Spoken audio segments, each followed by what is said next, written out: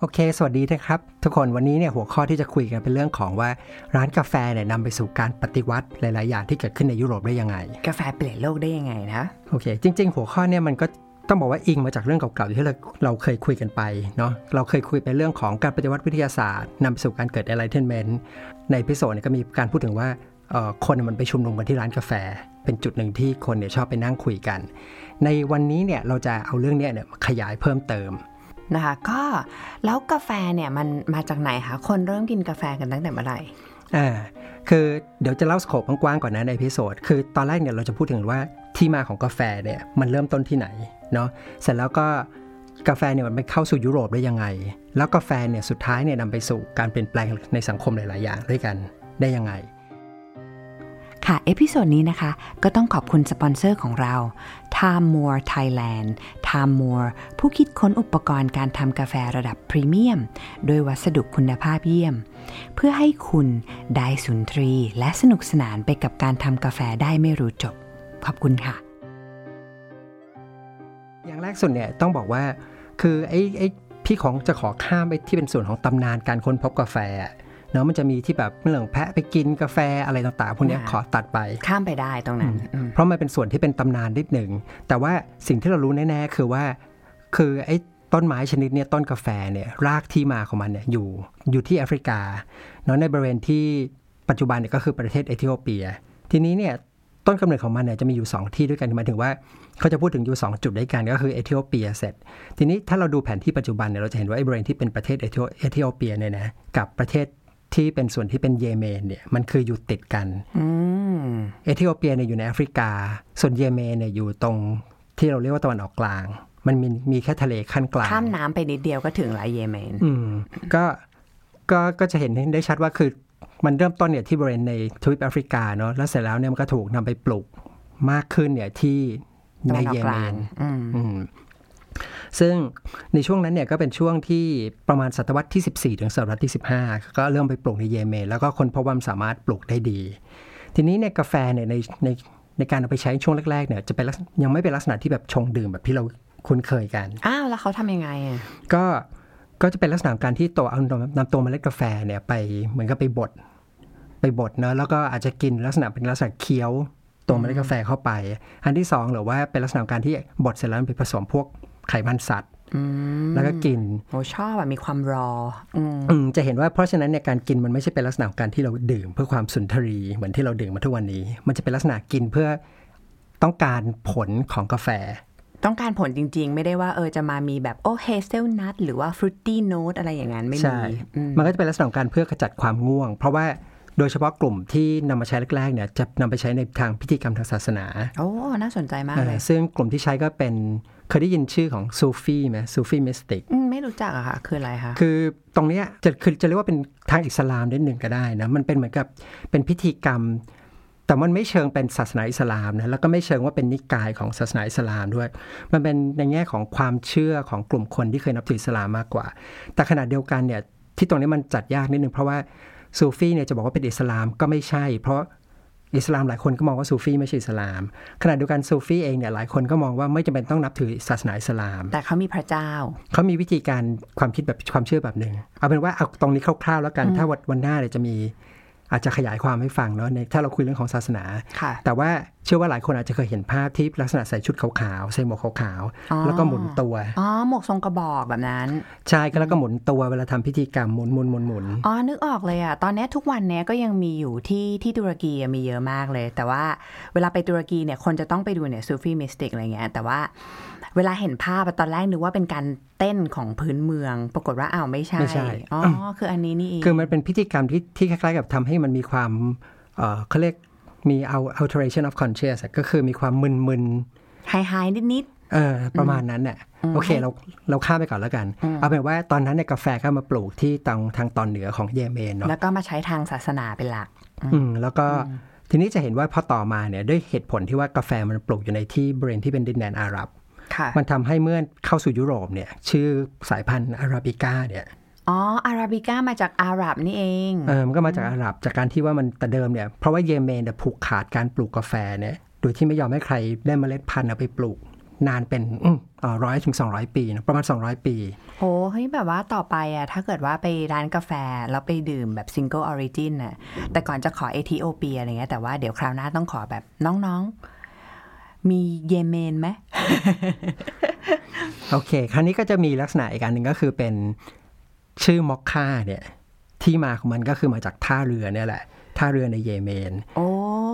ซึ่งในช่วงนั้นเนี่ยจะมีการส่งออกกาแฟเนี่ยคือผ่านท่าเรืออันเนี้ยท่าเรือมอคค่าเนี่ยไปที่บริเวณประเทศอื่นในอาหรับหรือว่าในยุโรปเยอะโอ้โหมันทำให้เกิดชื่อเนี้ยติดเป็นชื่อของกาแฟขึ้นมาชื่อมาจากทางอาหรับนะเลยเราคิดว่ามันยุโรปมาตลอดแล้วแบบบรรยากาศของการดื่มกาแฟในโลกมุสลิมเขาเป็นยังไงบ้างคะคืออย่างที่คุยกันนะว่าตอนแรกๆเนี่ยมันจะเป็นลักษณะของดื่มในแง่ของพิธีกรรมทางศาสนาเนาะนี่พอต่อมาเนี่ยประมาณสักไม่นานเนี่ยมันจะเริ่มมีการมาดื่มเป็นทำเป็นเครื่องดื่มและดื่มทางแบบในแง่ทางโลกเนี่ยมากขึ้นก็คือเป็นลักษณะของดื่มในแง่การเข้าสังคมแล้วก็เกิดเป็นพวกร้านกาแฟเนี่ยขึ้นมาซึ่งตอนแรกๆเนี่ยก็คือเขาคือด้วยความที่พี่ค่อนข้างเชื่อนะว่าตอนแรกๆที่คนกินเนี่ยคงไม่ได้ชอบรสชาติมันแต่ด้วยความที่มันมีฤทธิ์กระตุ้นเนี่ยมันทำให้คนรู้สึกแบบเหมือนกับแบบมันสมองปลอดโปร่งรู้สึกตื่นตัวคนชอบผลของมันทำให้แบบในช่วงเวลานั้นเนี่ยร้านกาแฟมันเกิดขึ้นในดินแดนตะวันออกกลางเนี่ยมากมายทีนี้เวลาคนไปกินกาแฟเนี่ยมันก็คงแบบมีความอย่างที่บอกตื่นตัวมันก็เลยเป็นที่คนแบบชอบไปแฮงเอาท์กันเวลาไปนั่งกันเนี่ยก็จะมีลักษณะการพูดคุยกันคุยเรื่องต่างๆโดยเฉพาะหัวข้อเรื่องของการเมืองพูดการเสียดสีรัฐบาลคุยเรื่องของการเมืองแล้วก็มีลักษณะการที่เหมือนกับไปนั่งนอกจากพูดคุยก็มีเรื่องของการไปนั่งร้องเพลงฟังเพลงนะก็จะมีคนมาเล่าเล่นดนตรีเล่าเรื่องต่างๆเล่าบทกวีเล่นบอร์ดเกมเล่นพวกหมากเขาเรียกอะไรนะหมากรุกแล้วก็เล่นพวกแบ็กแกมมอนเนี่ยโหอารมณ์นี่แบบว่าเหมือนกับเวลาอ่านหนังจีนแล้วแบบโรงเตรียมแบบว่าคือเป็นที่เหมือนกับทุกคนในเมืองมาแฮงเอาท์กันอะไรเงี้ยแต่ว่าอันนี้คงเป็นแนวแบบเหมือนกับเป็นมุมนึงในบาร์ซาร์อะไรเงี้ยแล้วก็มีโต๊ะเล็กๆแล้วก็มานั่งจิบกาแฟขมๆกันอะไรเงี้ยแล้ววัฒนธรรมที่เราคุยกันพวกเนี้ยค่ะมันอยู่ในเมืองอะไรบ้างนะคะก็จริงๆตอนนั้นเนี่ยก็อย่างที่บอกว่าตอนที่เริ่มต้นมันก็เริ่มเล็กๆเนอะแต่ต่อมาเนี่ยมันกระจายไปมันได้รับความนิยมมากมันก็เลยเปิดไปทั่วไปเลยก็คืออย่างเช่นพวกเมืองใหญ่ๆทั้งหลายแหละพวกดามัสกัสเนาะมีเมกกะอิสตันบูลไคโรในอียิปต์คนที่ใหม่เคยไปอิสตันบูลคนไปคิดว่าบรรยากาศอย่างนั้นร้านกาแฟแบบหน้าตาคล้ายแบบนั้นมันยังมีอยู่เลยทีนี้เนี่ยตอนนี้คือเป็นช่วงเวลานี้เป็นช่วงประมาณศตวรรษที่16แล้วคือผ่านมาประมาณสัก100ปีเนาะจากที่เอามาใช้ทางศาสนาแล้วก็เริ่มมาเป็นลักษณะของการที่เริ่มสำหรับคนทั่วไปเนี่ยดื่มมากขึ้นสังคมมากขึ้นทีนี้ไอ้ร้านใหญ่ๆพวกนี้แหละคือร้านที่คือด้วยความที่มันมีร้านในเมืองใหญ่พวกนี้ทำให้ต่อมามันกระจายไปสู่ยุโรปเพราะอะไรเพราะว่าในช่วงนั้นเนี่ยยุโรปเนี่ยมันจะมีการค้าขายใช่ไหมเวลาพูดถึงยุโรปค้าขายกับตะวันออกกลางเนี่ยเราจะนึกถึงอิตาลีนะเมืองเวนิสหรือว่าอย่างชาวดัชพวกนี้ซึ่งแบบเดินเรือค้าขายเก่งพวกนี้ก็จะมีพ่อค้าเนี่ยเดินทางมาที่ทางแอฟริกาเหนือเนาะอียิปต์แล้วก็พวกดินแดนตะวันออกกลางทีนี้เนี่ยก็เวลาพูดถึงยุโรปค้าขายเราก็จะนึกถึงอิตาลีใช่ไหมนึกถึงเวนิสนึกถึงดัชพวกนี้ก็จะเป็นลักษณะที่พอเขามาเสร็จก็สนใจมันมีสินค้าใหม่มีอะไรแปลกๆใหม่ๆก็พยายามจะเอาไปก็เริ่มมีการร้านกาแฟเนี่ยเกิดขึ้นในเวนิสเนาะแล้วที่อัมสเตอร์ดัมประเทศดัชก็ประมาณสักกลางๆของคริสตศตวรรษที่17 1640-50อะไรประมาณเนี้ยทีนี้อย่างที่บอกช่วงแรกยุโรปเนี่ยจริงๆก็คือกาแฟสมัยก่อนมันคงรสชาติไม่ได้แบบดีมากเงี้ยชาวยุโรปก็ไม่ได้ชอบว่าแบบกาแฟเนี่ยมันเป็นเครื่องดื่มที่มันอร่อยแต่เอาไปจุดขายของมันคือเรื่องของสุขภาพเพราะว่ากาแฟเนี่ยด้วยความที่กินแล้วมันแบบมันตื่นตัวคนมันรู้สึกดีรู้สึกว่าแบบเหมือนฉันสดชื่นขึ้นก็เลยถูกมองว่ามันเป็นเครื่องดื่มสุขภาพแล้วก็จุดขายของมันในการก็คือมักจะไปโฆษณาว่าสามารถรักษาโรคได้หลายๆโรคไม่ว่าจะเป็นพวกโรคเกาต์โรคปวดหัวแล้วก็มีอีกโรคหนึ่งชื่อว่าโรคดรอปซี่รู้ไหมโรคอะไรโรคดรอปซี่นี่คนแบบคุ้นเคยดีเพราะว่ามันก็น่าจะเป็นโรคตับหรือโรคไตสมัยก่อนที่ทำให้คนไข้ได้มีอาการบวมมากๆแต่ว่าสมัยก่อนเขายังไม่รู้ว่ามันสาเหตุอะไรเขาก็เลยจะเรียกคนที่มีอาการบวมไปทั้งตัวเนี่ยรวมๆกันว่าดรอปซี่ใช่มันเป็นคำศัพท์โบราณเนาะที่สมัยก่อนก็จะเป็นพวกโรคไตโรคหัวใจ แล้วก็โรคตับที่ทำให้มีอาการบวมก็เรียกเหมารวมว่า dropsy โดยที่ไม่รู้สาเหตุค่ะคราวนี้คนใหม่ก็ไม่แปลกใจนะที่คนเนี่ยเอากาแฟมารักษาโรคเพราะว่าปัจจุบันเนี่ยเราก็รู้แล้วว่า1เนี่ยคาเฟอีนมีฤทธิ์แก้ปวด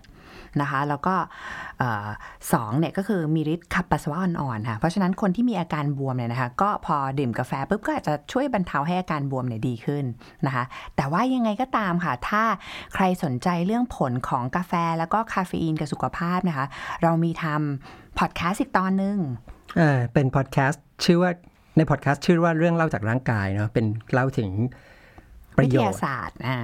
ประโยชน์ของคาเฟอีนของกาแฟที่มีต่อสุขภาพค่ะก็ถ้าสนใจก็ไปฟังกันได้โอเคกลับมาที่เรื่องของประวัติศาสตร์เนาะทีนี้ตอนที่กาแฟมาช่วงแรกๆเนี่ยทีนี้ต้องนึกภาพนะสมัยนั้นเนี่ยมันผ่านช่วงสงครามครูเสดมาแล้วก็คือหมายถึงว่าอิสลามเคยรบกับทางด้านของคริสเตียนมาแล้วเนาะช่วงศตวรรษที่11-12อะไรประมาณนี้แล้วก็เพราะฉะนั้นอะไรก็ตามที่มาจากทางด้านโลกมุสลิมเนี่ยคริสเตียนเนี่ยบางส่วนเนี่ยจะค่อนข้างแบบต่อต้านไว้ก่อนตั้งข้อสงสัยไว้ก่อนก็ถูกมองว่าเป็นเครื่องดื่มเหมือนกับเครื่องดื่มปีศาจด้วยความที่มันสีดำนะรสเข้มอะไรประมาณนี้เครื่องดื่มของซาตานอะไรอย่างงี้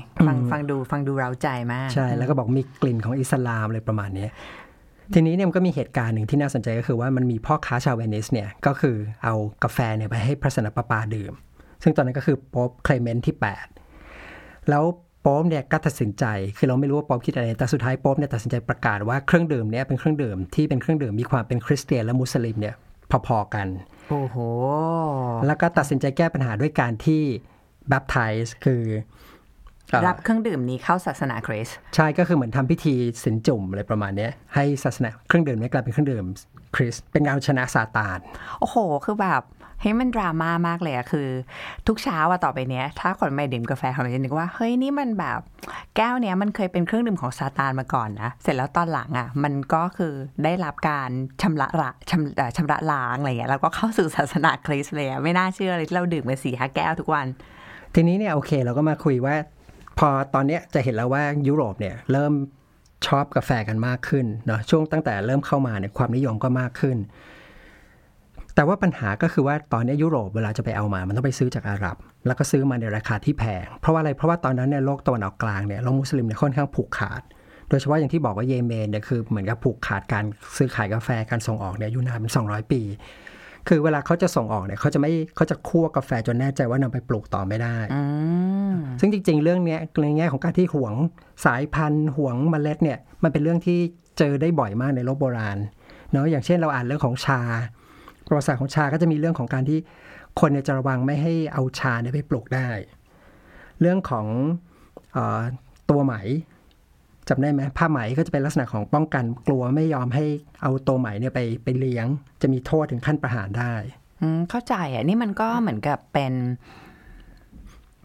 สมัยก่อนพวกนี้มันเป็นสินค้าที่มูลค่าสูงมากๆอะเนาะเพราะฉะนั้นก็คือทุกประเทศก็ต้องห่วงของตัวเองมากๆใช่มันก็เป็นเรื่องของเนี่ยแหละ intellectual property คล้ายๆอย่างเงี้ย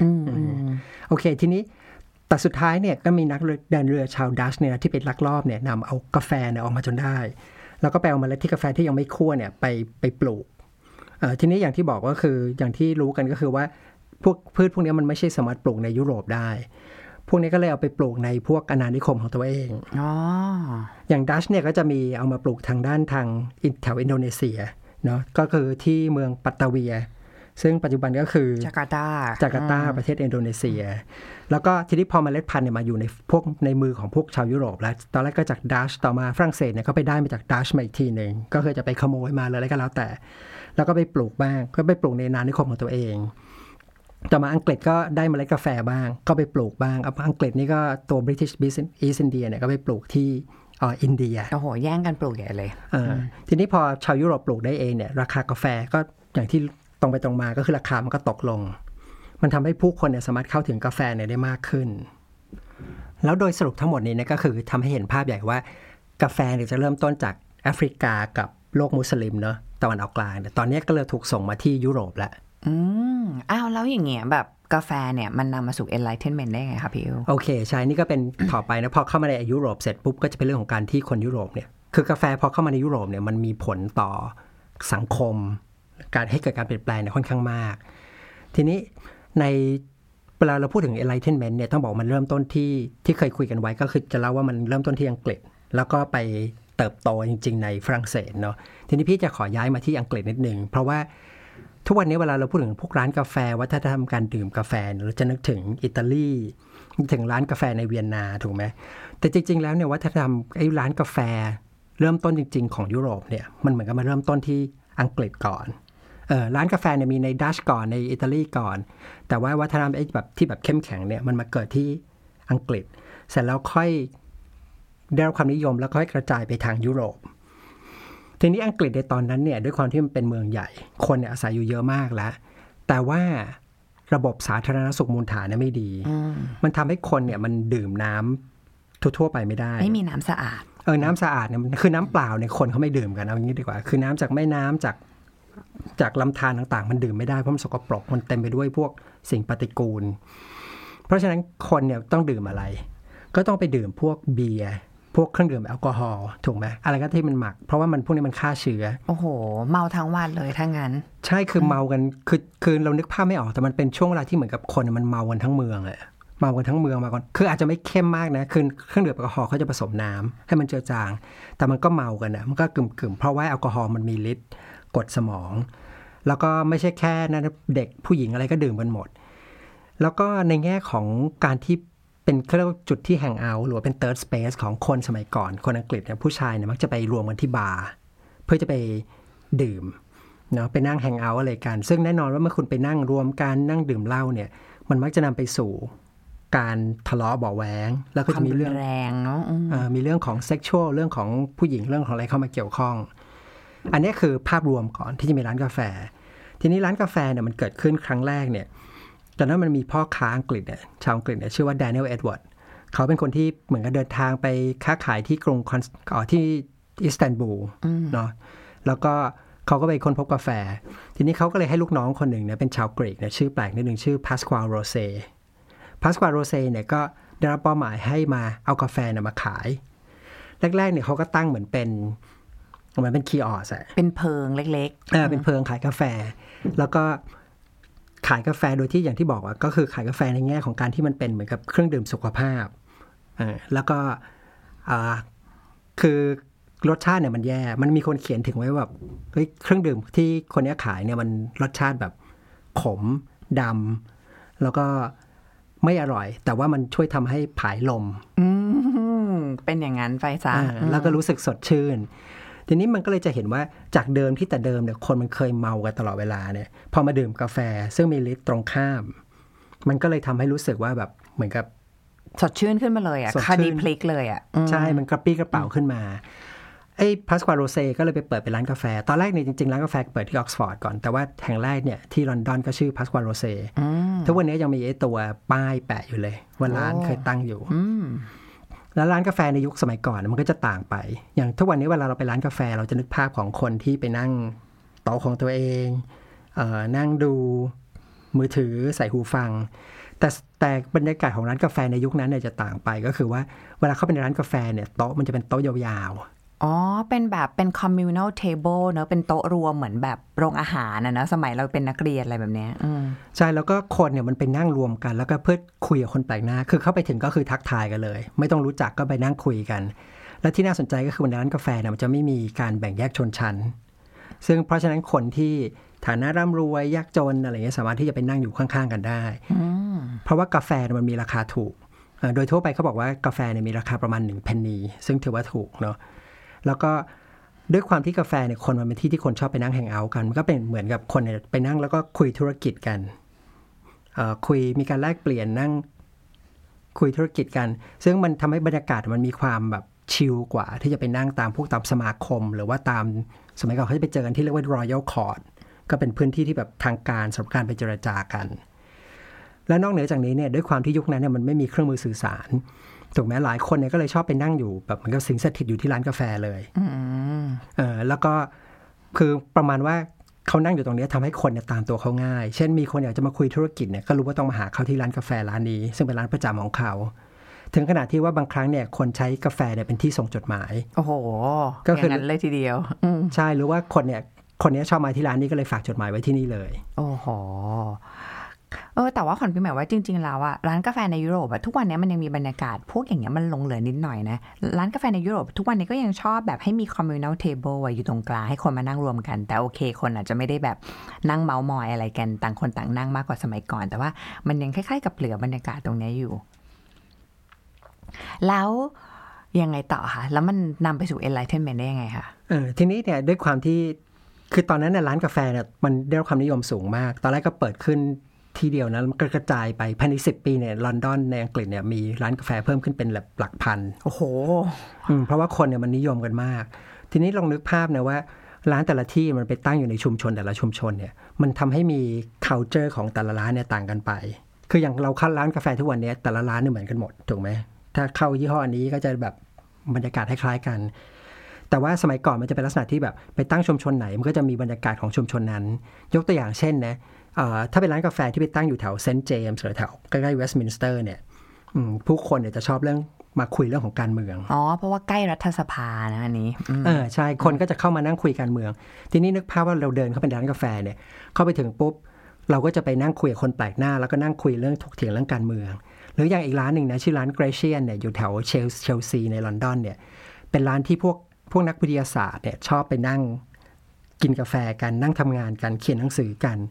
นขาประจำคนหนึ่งเลยก็คือไอแซคนิวตันแล้วมันก็มีความแปลกก็คือมันก็เขามีเรื่องเล่าว่าไอ้ร้านกาแฟที่เนี่ยมันเคยมีคนเนี่ยเอาปลาโลมาเนี่ยมาถึงปุ๊บเอาปลาโลมาเนี่ยที่ตายแล้วมาวางบนโต๊ะแล้วก็ผ่า เพื่อจะมาพิสูจน์อะไรทฤษฎีอะไรของเขาอะไรสักอย่างนั่นแหละคือมันเป็นที่เหมือนเป็นที่แฮงเอาท์ของพวกนักวิทยาศาสตร์เพราะฉะนั้นบรรยากาศเนี่ยวันเวลาเข้าไปเนี่ยคนจะคุยเรื่องของไอ้พวกเนี้ยวิทยาศาสตร์เรื่องของธรรมชาติ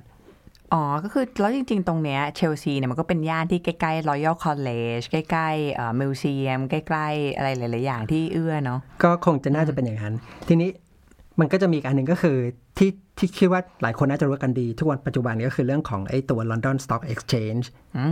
ตลาดหุ้นเนาะก็คือมันก็เริ่มต้นมาจากเนี่ยแหละ Jonathan's Coffee House ซึ่งด้วยความที่แต่เดิมมันเป็นร้านกาแฟที่คนเนี่ยพวกนักธุรกิจเข้าไปแล้วชอบเข้าไปเหมือนกับไปซื้อขายไปดูว่าจะลงทุนหรือไม่ลงทุนกับใครดีอะไรประมาณนี้หาหุ้นส่วนอะไรแบบนี้ใช่พูดคุยกันแล้วมันก็เลยนำไปสู่ตรงนี้อีกที่หนึ่งที่สำคัญเลยก็คือ Lloyd's Coffee House ชื่อ Lloyd's เนี่ยทุกคนเหมือนกับที่เคยอยู่ที่อังกฤษเนี่ยต้องรู้จักเพราะมันเป็นชื่อธนาคารที่ใหญ่มากๆเลยใช่คือ Lloyd's เนี่ยมันเริ่มต้นมาจากเรื่องของประกันเนาะคือด้วยความที่ไอ้ตัวร้านกาแฟเนี่ยมันอยู่ใกล้แม่น้ำเทมส์ซึ่งมันก็สามารถออกสู่ทะเลได้ง่ายพวกคนที่เป็นพวกเจ้าของเรือคนที่ลงทุนกับเรือเนี่ยก็ชอบมาแฮงเอาท์ที่นี่กันแล้วก็นั่งคุยกันเรื่องของเรือเรื่องนั่งคุยถามข่าวคราวว่าสินค้าที่ส่งไปกับเรือเนี่ยไปถึงหรือยังไปถึงท่านั้นหรือยังแล้วก็มีการคุยเรื่องการประกันเพราะสมัยก่อนการส่งสินค้าส่งเรือไปเนี่ยเรือมันมีโอกาสกับปางสูงใช่ไหมมันมีความเสี่ยงสูงมันก็จะเป็นอย่างเงี้ยสุดท้ายก็นำไปสู่ Lloyd's of London อย่างที่เป็นปัจจุบันแต่ส่วนตัวที่พี่ค่อนข้างชอบมากคือที่หนึ่งคือชื่อว่า Hoxton Square ยังไงคะเป็นร้านกาแฟซึ่งอันนี้พี่อ่านเจอจากหนังสือพวกหนังสือประวัติศาสตร์การแพทย์คือด้วยความที่บริเวณนั้นเนี่ยไอ้รอบๆของร้านกาแฟ Hoxton Square เนี่ยมันเป็นร้านมันมีที่เขาเรียกว่าเป็นแมนเฮาส์เป็นอะไซลัมซึ่งก็คื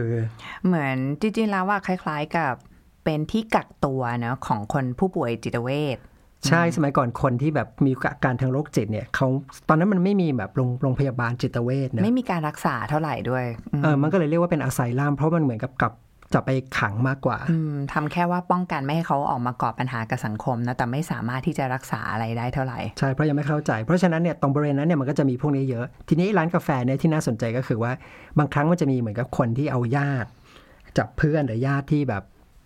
มีอาการผิดปกติเนี่ยผูกมาแล้วก็พาเข้ามาในร้านกาแฟเสร็จแล้วคนที่นั่งในร้านกาแฟเนี่ยจะคอยโหวตกันคือโหวตว่าคนนี้บ้าหรือเปล่าบ้าจริงหรือเปล่าถึงระดับที่ต้องเอาส่งเข้าพวกแมนเฮาส์หรือเปล่าส่งอะไซลัมหรือเปล่าทีนี้ด้วยความที่นึกภาพออกมาคือมันก็คือ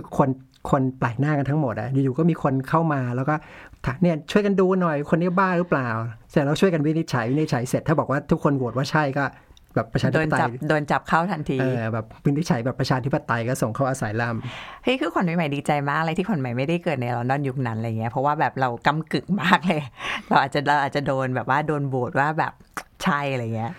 และอีกอย่างนึงที่น่าสนใจกับพวกร้านกาแฟต่างๆคือเป็นที่อย่างที่บอกแต่ละทีมก็จะมี culture ของมันใช่ไหมวัฒนธรรมเรื่องที่คนเขาคุยกันต่างๆกันไปทีนี้เวลามีข่าวอะไรสำคัญเนี่ย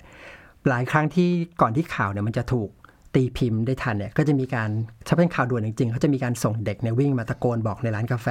flash news ทีนี้อย่างคำว่า news เนี่ย newspaper ของทุกวันนี้ที่เราใช้เนี่ยส่วนหนึ่งก็มาจากคือไม่ได้มาจากตรงนี้นะแต่ว่ามันก็จะแบบสะท้อนให้เห็นเฉยๆว่า